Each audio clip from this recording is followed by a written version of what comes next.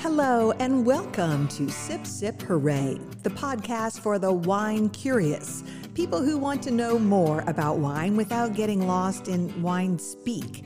And you know, TBH, the wine world can be intimidating at times, and it is not known for its diversity. Traditionally, California wineries have been owned by wealthy, white, mostly men. Thankfully, things are starting to change, and our show today features the first Mexican-American owner-proprietor of a winery in Monterey County. Miguel Lepe grew up in Monterey, went to Cal Poly San Luis Obispo, where this business major sort of fell into a viticulture class and ultimately fell in love with winemaking. We are thrilled to have Miguel join us today. We are, of course, the two Marys who like to eat, drink, and be merry. I'm Mary Babbitt. And I'm Mary Orland, and today we are sitting with Miguel Lepe at the winery where he makes his wine, Lepe Cellars. He makes it here at Rath Vineyards, Rath Winery. We are in Salinas Valley, and it's a beautiful day today, and we would love to be outside, but the winds, the regular winds that come off the Monterey Bay are blowing pretty strongly right now this afternoon. But it's those winds that really give the character to the grapes and to the wines that end up in the glass. But we are here to introduce you, our listeners, to Miguel and to his amazing story, which includes how one college course changed the entire trajectory of his life. And Miguel, we are so happy to have you. Welcome to Sip Sip Hooray. Hi, thank you so much for having me. I'm so excited to be here with you too.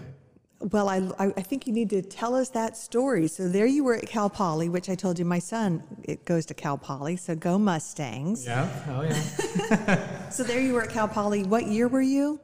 I graduated in 2011, but if we're talking about that first viticulture class, it was actually at my community college. Oh, interesting. So right after high school. So I graduated from Salinas High and went directly to Hartnell College, where I intended on, I was going through all the business classes, and it was my last semester, and I took that class just for fun because I just needed a few extra units to be able to transfer, and I was going to go to San Diego State to continue my degree in business. But that one class, that one viticulture class, completely changed my entire career path. I literally decided to stay back at Hartnell College to learn more about biology, chemistry, because none of my business classes would transfer to Cal Poly for wine, so I had to kind of regroup and take the prereqs to be able to transfer as a viticulture and enology major. I got it. And well, one of the great things about Cal Poly is they're so hands-on. So when you got to Cal Poly, were you able to actually start working, in kind of the wine world-ish, on campus? It was actually immediately. Cal Poly, like I said, is very hands-on. They have a winery on the campus and a 15-acre vineyard on campus as well. So it's all managed by the students, overseen by the professors. And so we got to experience every aspect of the entire production, from start to finish, growing the grapes to making the wine and even actually selling the wine too. That's such a great way to get your start in the whole industry, just with that educational foundation. But I just want to go back a little. So you take this elective, and what was it about that course that made you make such a major change in what you were going to do with your life? Well, so the unique thing about that course was that we actually took field trips to the local wineries here in Monterey. The class was taught during the harvest, so the busiest time at any winery. So I got to see all the harvesting, all the winemaking. I got to visit the wineries and see the crews working with the new French oak barrels, crushing, sorting. I got to see everything. Now I knew nothing about it. I didn't know what any of that meant, But I just remember walking through the vineyards and the winery. I think back and the smells of everything, the oak, the fermentations, it triggered something inside of me. I really enjoyed it. And so that really drew me even further into this class. Now, the class was actually really hard. It was taught by a visiting professor from UC Davis. He's a plant geneticist, so it was actually really difficult. And I wasn't normally the best student, but I actually loved this class so much that I just dedicated every moment I had to it. That's so cool. What a great story, and what a tribute to community college that they provided those opportunities, So true. right? And it also goes to show you just how strong your sense of smell is.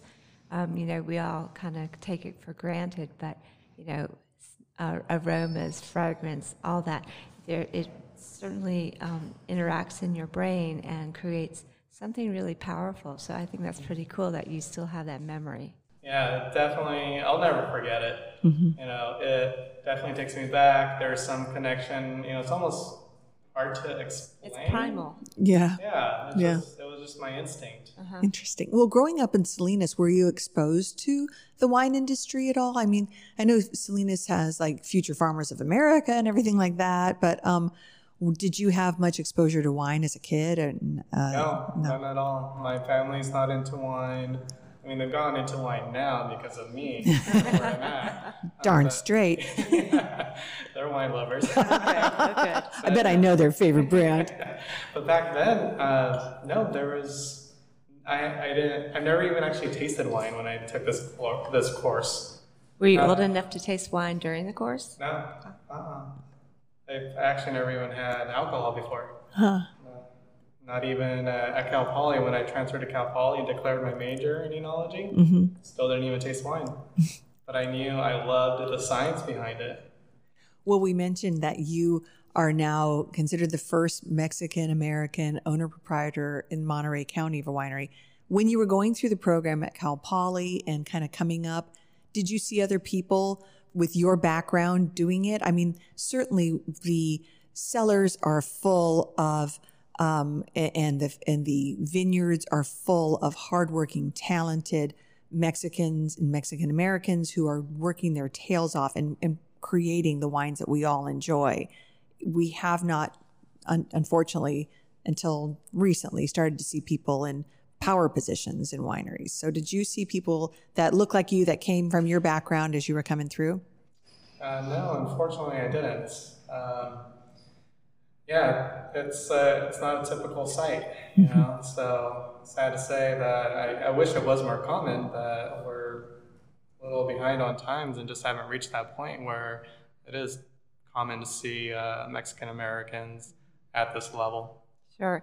And did that present challenges for you that other folks who you were in the program with didn't face?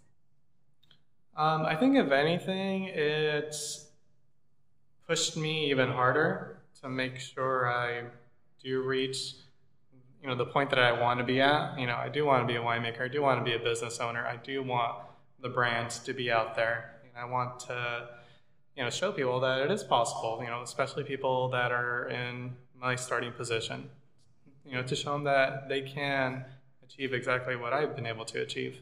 Going to say, so you're well on your way. Tell us about your journey from Cal Poly into actual working wineries and how you got to where you are today.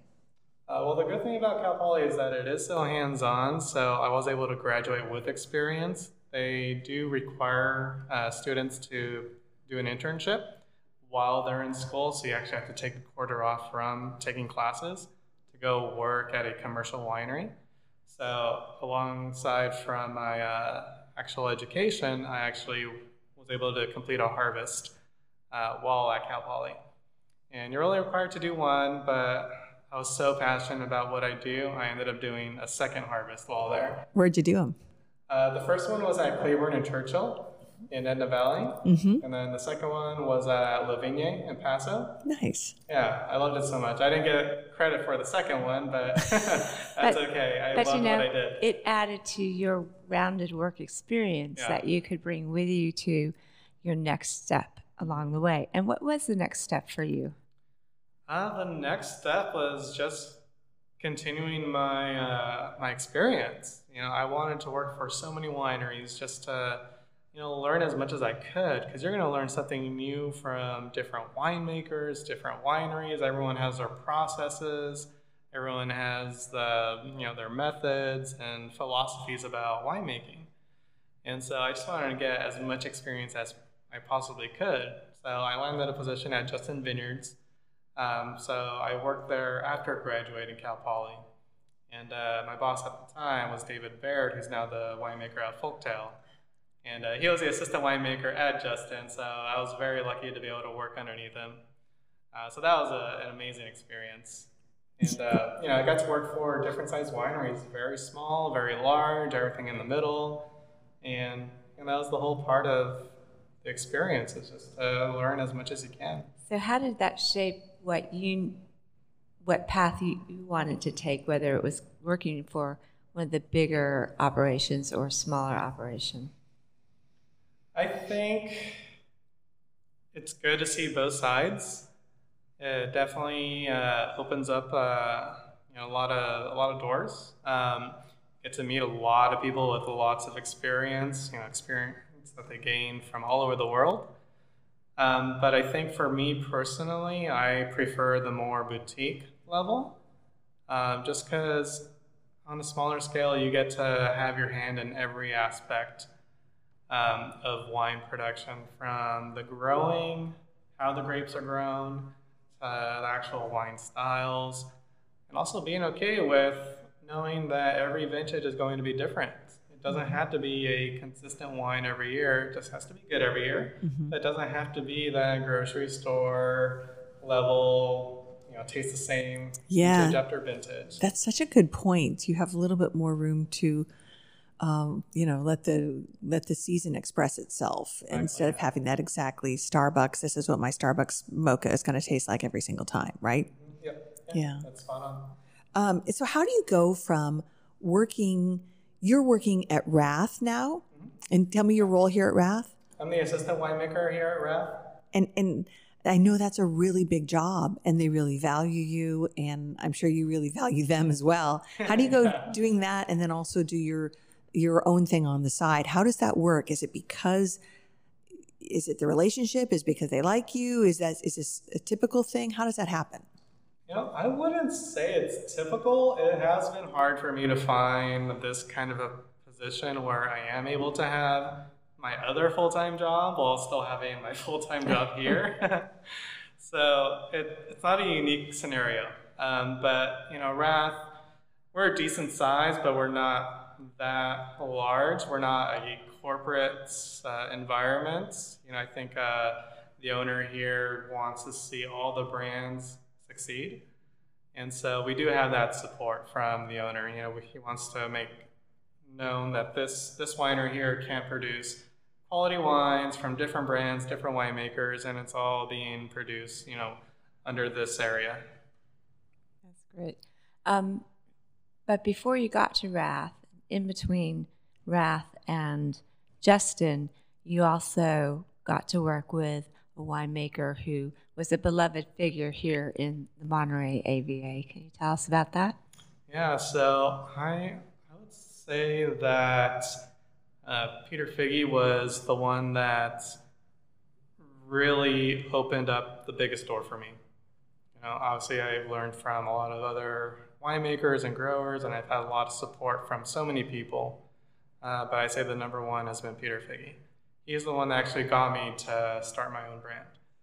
I never had the intention of starting Lepa Cellars. I always just thought I'd work for somebody else. And one day, it was after Justin Vineyards, I was looking for just a harvest job, not even a full-time job, just an intern, because I wanted to travel the world and follow the harvest, and I had that plan already. I already had a job lined up to work down in South America and Chile, but that wasn't until the following season. And so I just randomly called Peter Figge, asking him if he needs a harvest internship or intern, and he invited me over to interview with him. And it was a long interview. It was 5 hours. I met him at the Whoa, winery. 5 Yeah, hours. first time ever. And we had a good conversation. And then he took me to his vineyard where I got to meet his vineyard manager. And then he took me out to lunch. And I thought this whole time, like, it was a long interview for just but at the end of it, he actually offered me a full-time job. Really? As his assistant. Wow. And it was a small company. It was just him and another part-time employee and then myself. And I mean, it was totally caught off guard, but I told him, like, this is an amazing opportunity, but I already have this job lined up in South America. And he said, that's totally fine. Go ahead and do that job down there. When you're ready to come back, let me know, and I'll save your job for you. Wow. So he must have seen something in you that was special, and knowing that it was okay for you to go do what you had already agreed to do to fulfill a commitment, and that he would keep that position open for you. Yeah. I mean, I still can't believe it to this day, but yeah, that was a rare, unique situation, and I'm so grateful for it. What did you learn from Peter? Like, what were some of the things that he taught you that, besides the super specific nitty-gritty that wouldn't really translate to a podcast, but are there any overarching things that he taught you about how to be successful in this industry, or how to work with people or whatever? You know, I definitely learned a lot from him, especially from, the science side. He has a master's in viticulture, and he's one of the few people that is excellent at growing. He's a viticulture person mainly, and then became a winemaker afterwards. So I learned a lot of that from him, but also him being a small business, I got to learn, all the pros and cons about being a small business owner, the good and the bad, trying to find balance. And I wish I would have taken more notes back then, because back then I didn't realize I'd be in this position today. And that Peter wouldn't be here today. Exactly. For our listeners, Peter passed away a few years ago. And so his wisdom is no longer, you carry on what he already did teach you, but he can't be sharing any more lessons with you at this point. Yeah. I know there was a lot more he could have taught me, but you're lucky to have that chance with him, huh? I sure am, yeah. Definitely. So when you got the opportunity and the encouragement to create your own label, what was that like? Well, we were just sitting in the cellar one day having lunch, me and Peter and Pancho, who's his vineyard manager, and just randomly he asked me if I was going to make any wine that year. I've never made wine for myself before, so I thought it was kind of random that he asked me that. I was like, well, no, I wasn't thinking about it. And he's like, well, you should. I did. I made a barrel of Gewürztraminer. Okay. And I made it just for fun. I didn't have any licenses to be able to sell this wine. I didn't have a label or a brand. I just did it personal consumption. And so that's what I did that year. And he kind of guided me through the process. Because in the past, every place I worked at, you just, you're following orders, from the head winemaker telling you what to do. And so this was a really good opportunity because he actually allowed me to make those decisions. Always ask me, well, what do you want to do? Like, you can do this or that. It's really up to you. It's your wine. And so that was a lot of fun. Mm-hmm. That was my first time really making my own wine, the way that I wanted to. And did it turn out the way you wanted it to? I loved it. I thought it was great. Yeah. Maybe it's because it was my first wine. I was so excited.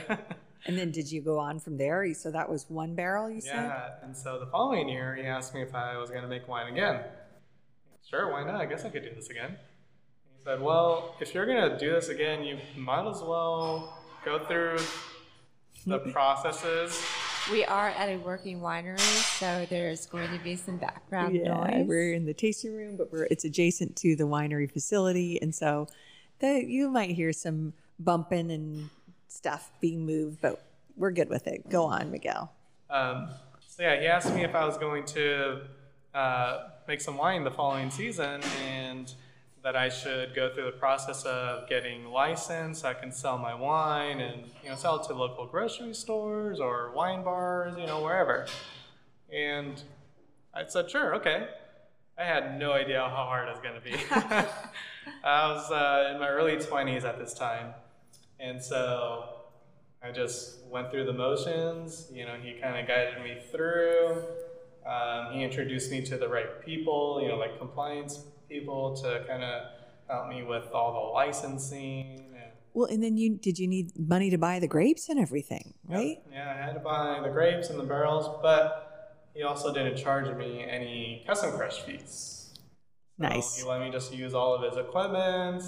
He didn't charge me, you know, monthly rent. He didn't charge me what he should have. So hence why I was able to actually be able to afford it, you know, as an early 20-year-old.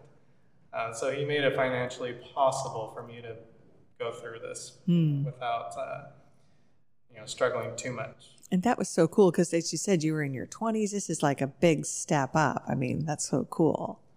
Yeah, I never, well, for one, I never thought that I would be a business owner at that age, and let alone, you know, being so young, starting so early. Mm-hmm. Your label is pretty cool.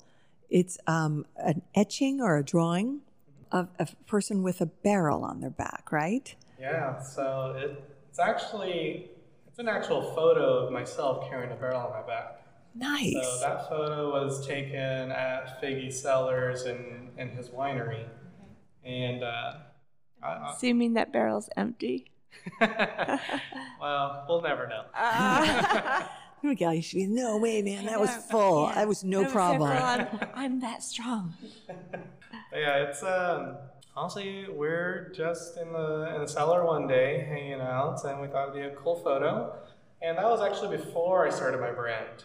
So it's just a random thing that we did. And then a couple of years later, when I was going through the motions of getting licensed, trying to think like, well, I wonder what my logo should be. And I thought of that photo. I was like, okay, there's got to be something we can do with that. And so my friend, who's a graphic designer, was able to draw that up. And what does that image represent to you? To me, personally, it represents a lot of hard work that goes into this industry. You know, it's not just the winemaking that's hard work. And I think, unfortunately, the world sees, I don't know how to say this, but I think winemakers probably get the most credit when there's so many other people in this industry that are just, that deserve the spotlight. Mm-hmm. You know, like the vineyard workers, the cellar workers, the interns, and everyone else in between. It's a huge team effort. I mean, sometimes teams are small, like the one you had when you were at Figgy. Yeah. But, you know, you definitely, I mean, to do everything on your own is just not possible. It's a collaboration. Yeah, it's not possible. Well, and you definitely need help. There's a lot of people, unsung heroes in the wine world, carrying a lot on their backs and not getting the credit, right? Yeah. You know, and doing the lion's share of the heavy lifting, so to speak, to reference your label. So, well, since we've got a couple of your bottles on the table, we would be excited to try something. Sure, of course. So maybe we can start off with our Pinot Noir from Santa Lucia Highlands. Great. Sounds good. And tell me about this wine. When did you make it? And so this is 2021 vintage from McIntyre Estate Vineyard. So just about 5 miles up the road. Mm-hmm. And this was actually my second vintage working with McIntyre. That's Steve McIntyre. Steve McIntyre, yeah. I think he's an excellent grower. He's got, I mean, there must be so much demand for his fruit. How did you come about being able to source grapes from him? You know, I asked myself the same question. I think we've always had, since I started here at Rath, a very close relationship with Steve McIntyre, because he does manage the Rath vineyard out here. So we have close ties with him. And then we do make a little bit of wine for him as well. And so since I started here, I got to know him more and more every year. So I think because of that, I've been able to build that connection. Well, credit to Steve and to you, because this is delicious. It's a really nice Pinot. Thank you. This is actually 50% whole cluster Pinot Noir. So for our listeners, tell us what you mean by that. Whole cluster Pinot Noir, 50%. So the actual, the stems of the cluster were actually thrown back into the fermentation, so fermented with the grapes. So you get some of that herbaceousness, some earthiness out of the stems. And one of your jobs is to figure out what percent to do whole cluster. Like, should we 50? Should we go 75? Right? Well, because working at Wrath, where we do a lot of whole cluster, I've got to learn a lot about that. And, we do a mixture of different levels.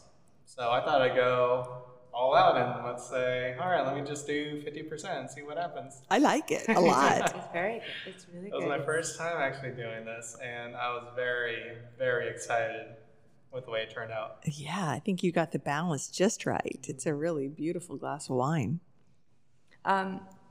So we've been talking about diversity in the wine industry, or the lack thereof, and you're involved with something called Unity Through Wine. Tell us about that. Yeah, so that's a label that I started just a few years ago. And the purpose of that label was to unite anyone that's underprivileged, regardless of your race, gender, whatever your background is, your nationality. And that is to just create awareness and to help build a stronger community, amongst everyone. And the purpose of that is so every year I select a different organization to donate to. An organization that will use those funds in the most effective way possible to help fight any sort of injustice. And wait, how did that get started? Is that just something in you that you've done, and for how long? I think for me generally, I'm a pretty quiet guy, but I'm still very passionate about a lot of things, and so I just wanted my voice to be heard. I'm not like my actual verbal voice, but, to be able to provide an outlet, a product where I can band different people together so that we can all join forces and unite and fight against any sort of injustice. And what was the need that you saw in your world here that you're trying to address through this? It was mainly minorities not being heard, not being seen, and not being taken care of. Even though there's so much talent out there, they need to be treated as if they're very valuable, because they are. And so what type of efforts are you involved in, and what is the, help, aid, support that you are able to do through Unity Through Wine? Unity Through Wine.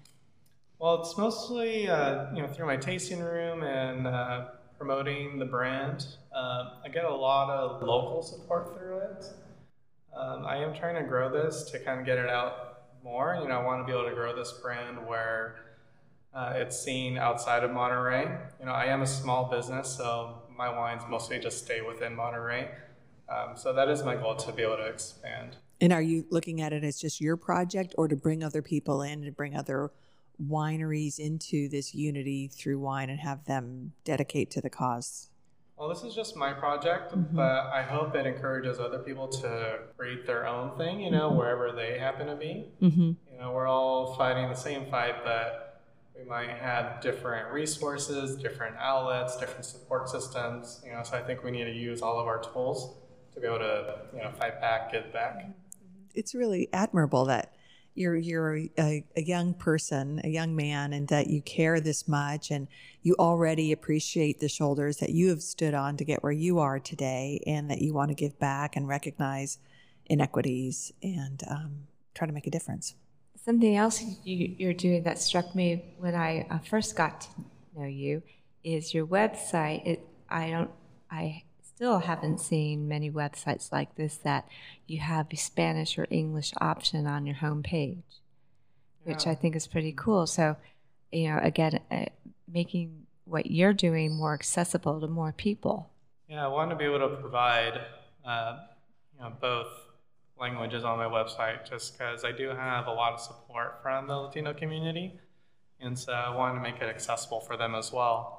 I want to make it comfortable for them too, buying wine and learning about wine, and also being able to teach them that, we are a Latino-owned business and that we can, we can open these doors for others. Absolutely. And are you finding that the next generation of Mexican Americans are more interested in wine and are more growing their knowledge about it in a way that maybe their parents didn't know because it wasn't culturally a typical beverage? I'm certainly not Mexican, so I don't know. But like, did your parents, did they drink wine when you were a kid, and was that a beverage that you had around? No, never. My parents didn't drink. And yeah, it's not common for Latinos to drink wine. Mm-hmm. It's just not typical. But I think nowadays it's becoming a little more common. I think they're more open to it as well. And just the exposure, right? Yeah, that's what it is. It's exposure and knowing that it's there. And knowing that you guys can drink it too. Sure, that it is an industry that is available to work in, to whether it's in the vineyard or whether it's in production or sales, marketing, whatever. But I think, do you find that people view you, and maybe it's a heavy burden, as a role model, but being somebody who they can relate, younger Mexican Americans who might have the slightest bit of interest in wine and working in the industry, there's somebody who looks like me who's succeeded, I can do it too.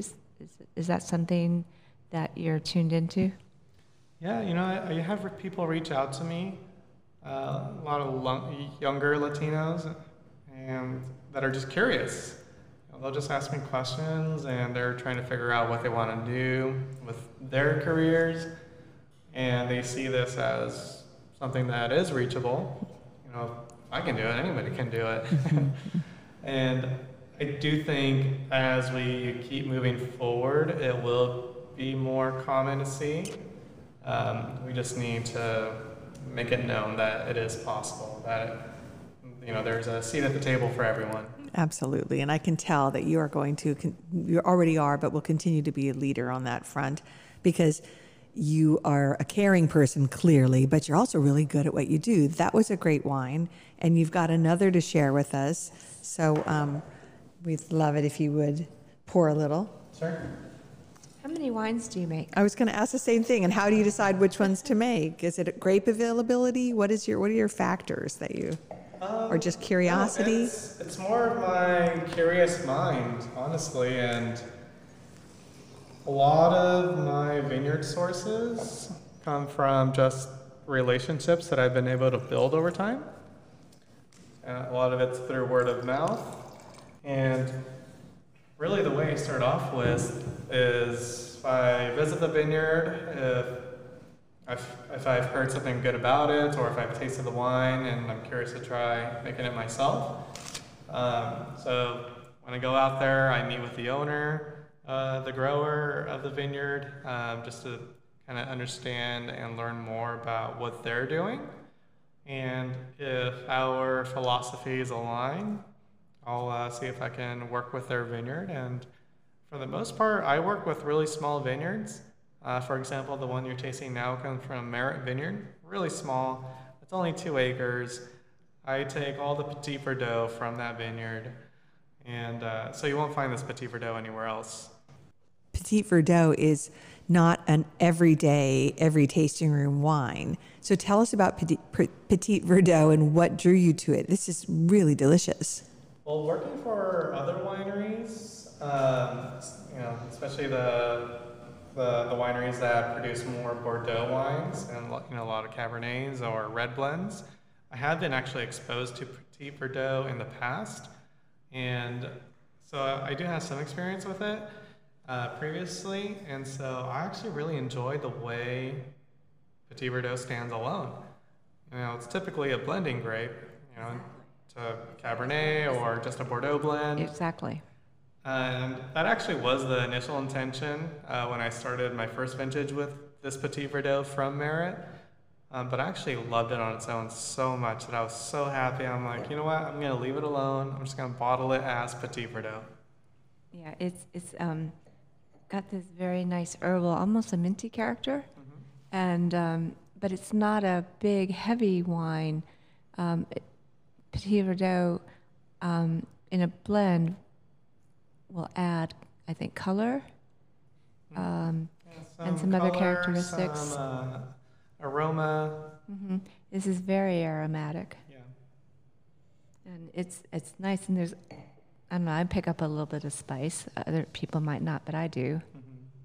Yeah, well, my goal overall is to create wines that are in balance. You know, not too much of one thing or another. I don't want my wines to be oaky or overly tannic or acidic. I just want balance. I believe that's really the key for wine, just create balance overall. Because I do want people to be able to enjoy my wine in any situation. You know, whether you're doing a food pairing, or if you just want to have a glass of wine, or you're just having wine for fun, or you actually want to geek out over wine, I want you to enjoy my wines. On all levels. And you mentioned that you are the only person making Petit Verdot. You basically get the entire production of Petit Verdot off this vineyard. Is that typical that you can lock in something like that? How does that work? I don't know if it's typical, but because I have been able to build my relationship with the grower, and see, and you know, I think they've trust me now that they're very happy with the quality of the wine as it's progressing, that they want me to continue making Petit Verdot from their site. That's great, because their name is on the label too. Exactly, yeah. It's really good. So if you were going to sit down to dinner with a glass of Petit Verdot, what would you want to eat with your wine? You know, this Petit Verdot can go with so many different dishes. You know, all kinds of meats, anything that's savory. You know, pasta dishes. I think it can even stand up with creamy dishes as well. Really, all across the board. How fun! And what other varieties are you working with? So I actually do quite a variety of different wines. So I'll just go down the list. Go for it. So aside from the Pinot Petit Verdot that we're tasting today, I do Zinfandel, Grenache, Malbec, Chardonnay. What else? I do sparkling Sauvignon Blanc. That's a lot of cellar space. Are you cellaring all here at Rath? Wow, that's great. That's so nice that they'll share their cellar space with you. Very cool. I just love that sense of community and helpfulness, particularly that I found in the Monterey County area, that it's everybody's got reaching a hand out on either side to help someone else, and it's just so nice. We talked about it when we were back here visiting last year with Sabrine. She talked about how people after the fires had gathered to kind of were on the phone constantly. What are you doing? How's it going? How can I help you? What do you need? And what are you seeing? And there was such a sense of camaraderie. And you're another example of people helping you make your name in the wine world also. Yeah, it's definitely a great community to be in. Everyone's very supportive, and everyone just wants to see other people succeed. Yeah, which is weird because I was saying to Mary Orland, your competition, but they don't view it that way. Yeah. It's more like, let's just bring more people to Monterey County or to the wine world in general. Let's cast our wine net out farther and bring more people in. Yeah, we need each other. You know, if there was only one winery out here, you probably wouldn't be successful. Nobody would be visiting this area. We need each other. Good point. Good point. That's so true. So you do work with Sabrine Roedems, who is the winemaker here at Rath, and she was on one of our podcasts last year. It's in our archive, so go to our website and listen. But what have you learned from Sabrine? You know, Sabrine's been at Rath since the beginning. I want to say 2004. So she knows that winery inside and out. So she is very mechanical. She taught me how to run the bottling line, which I've never actually worked with a bottling line before. It's not common for a lot of small wineries to own a bottling line. Most bring in mobile. Oh yeah, you're right. You're right. Yeah, so that was a unique learning experience. Not easy, but you know. I hope successful. Yeah. So I've been able to learn that from her. I've been learning a lot about just kind of how the winery operates. You know, just mechanically, really. It's she just knows it. You know, she's very hands-on. And she's a lot of fun, too. Yeah. We had a good time visiting with her. Never a dull moment. Yeah, she keeps it fun and interesting. So you recently opened a tasting room. Tell us where it is and how it's going. Yeah, so it's actually in Carmel by the Sea on Dolores Street. So I just opened up a little over a year ago, last April. And it's been going very well, actually. We've been getting a lot of support and a lot of followers. Our wine club has increased dramatically, which is great. That's so exciting because that's such a huge leap. And there's so many different factors that you haven't been working on before because they haven't been in your realm, how do you design? What design are you going to put in your, what do you have to serve anything other than wine? And how do you bring people in? And how many people do you need there at the tasting room? There's a lot of factors to be a proprietor of sorts, right? Mm-hmm. Yeah. That's right. Yeah, it's a different side of the industry that I hadn't learned. Mm-hmm. I worked in tasting rooms here and there when I was younger, but never had to manage or set up a tasting room. It's almost like it's a different business. The winemaking comes easy, but running a tasting room and dealing with customers, that's a whole different game. Mm. And I learned a lot. It's been really fun and exciting, and it's growing, and we're still evolving and trying to figure out how to fine-tune everything, but it's been an enjoyable experience. I guess this gives you an opportunity to meet people who are actually drinking your wine. Do you get feedback? Yeah, definitely get a lot of feedback, and it's been really great, and it's exciting to hear people's responses when they're just so excited about the wine that you're making. And tell me, how excited is your family that all of this success, hard-earned success, but this success has come your way and that you're actually succeeding at the dream you started down at at Hartnell? Yeah. They love it. My parents really love it. They're proud of you. Yeah, they're definitely proud. They love seeing the name on everything, the family name. So yeah, they're definitely very proud and supportive, and they've been a big part of the business too. Since I started, they would always help me sort my grapes during harvest. My dad, to this day, still goes and picks up my grapes from the vineyard and brings it to me at the winery. Seriously, that's so nice. Yeah, so I definitely can't do it without them. Are they down at the tasting room showing like your baby pictures and stuff? Thankfully not. I hope not. We don't want to give them any ideas. Yeah. Miguel, how can people find you besides at the tasting room in Carmel? I do sell my wine at a few local restaurants here around Monterey. Rio Grill, Stokes Adobe. And then you can also find my wines obviously on my website. I do ship to almost every state. And your website is? lepecellars.com. LEPE sellers.com. That's correct. Yeah. And I'm on social media, Instagram and Facebook. Another part of the job, that's another. It's one thing to be working in the vineyards and in the cellar room, but now you're also got to be taking care of your social. It never ends. Well, what a pleasure to get to know you better and to taste your delicious wines. Your story, I think, is so inspiring. And more than that, I'm excited about all the people that you will help out by your kindness, by your desire to give back. I mean, that's so cool. As I said, you're young and that you care already. You're not waiting until you're some major fat cat to say, well, now I'll throw some money at something. You're doing it right now, and it's so cool. And right now when it matters. Yeah. Right now when I'm young and have the energy, yes. Good for you. Well, Miguel, it's been a pleasure. Thank you so much for joining us today. We want to say cheers to you. And sip, sip, hooray. Thanks, Miguel. Cheers. Cheers. Cheers.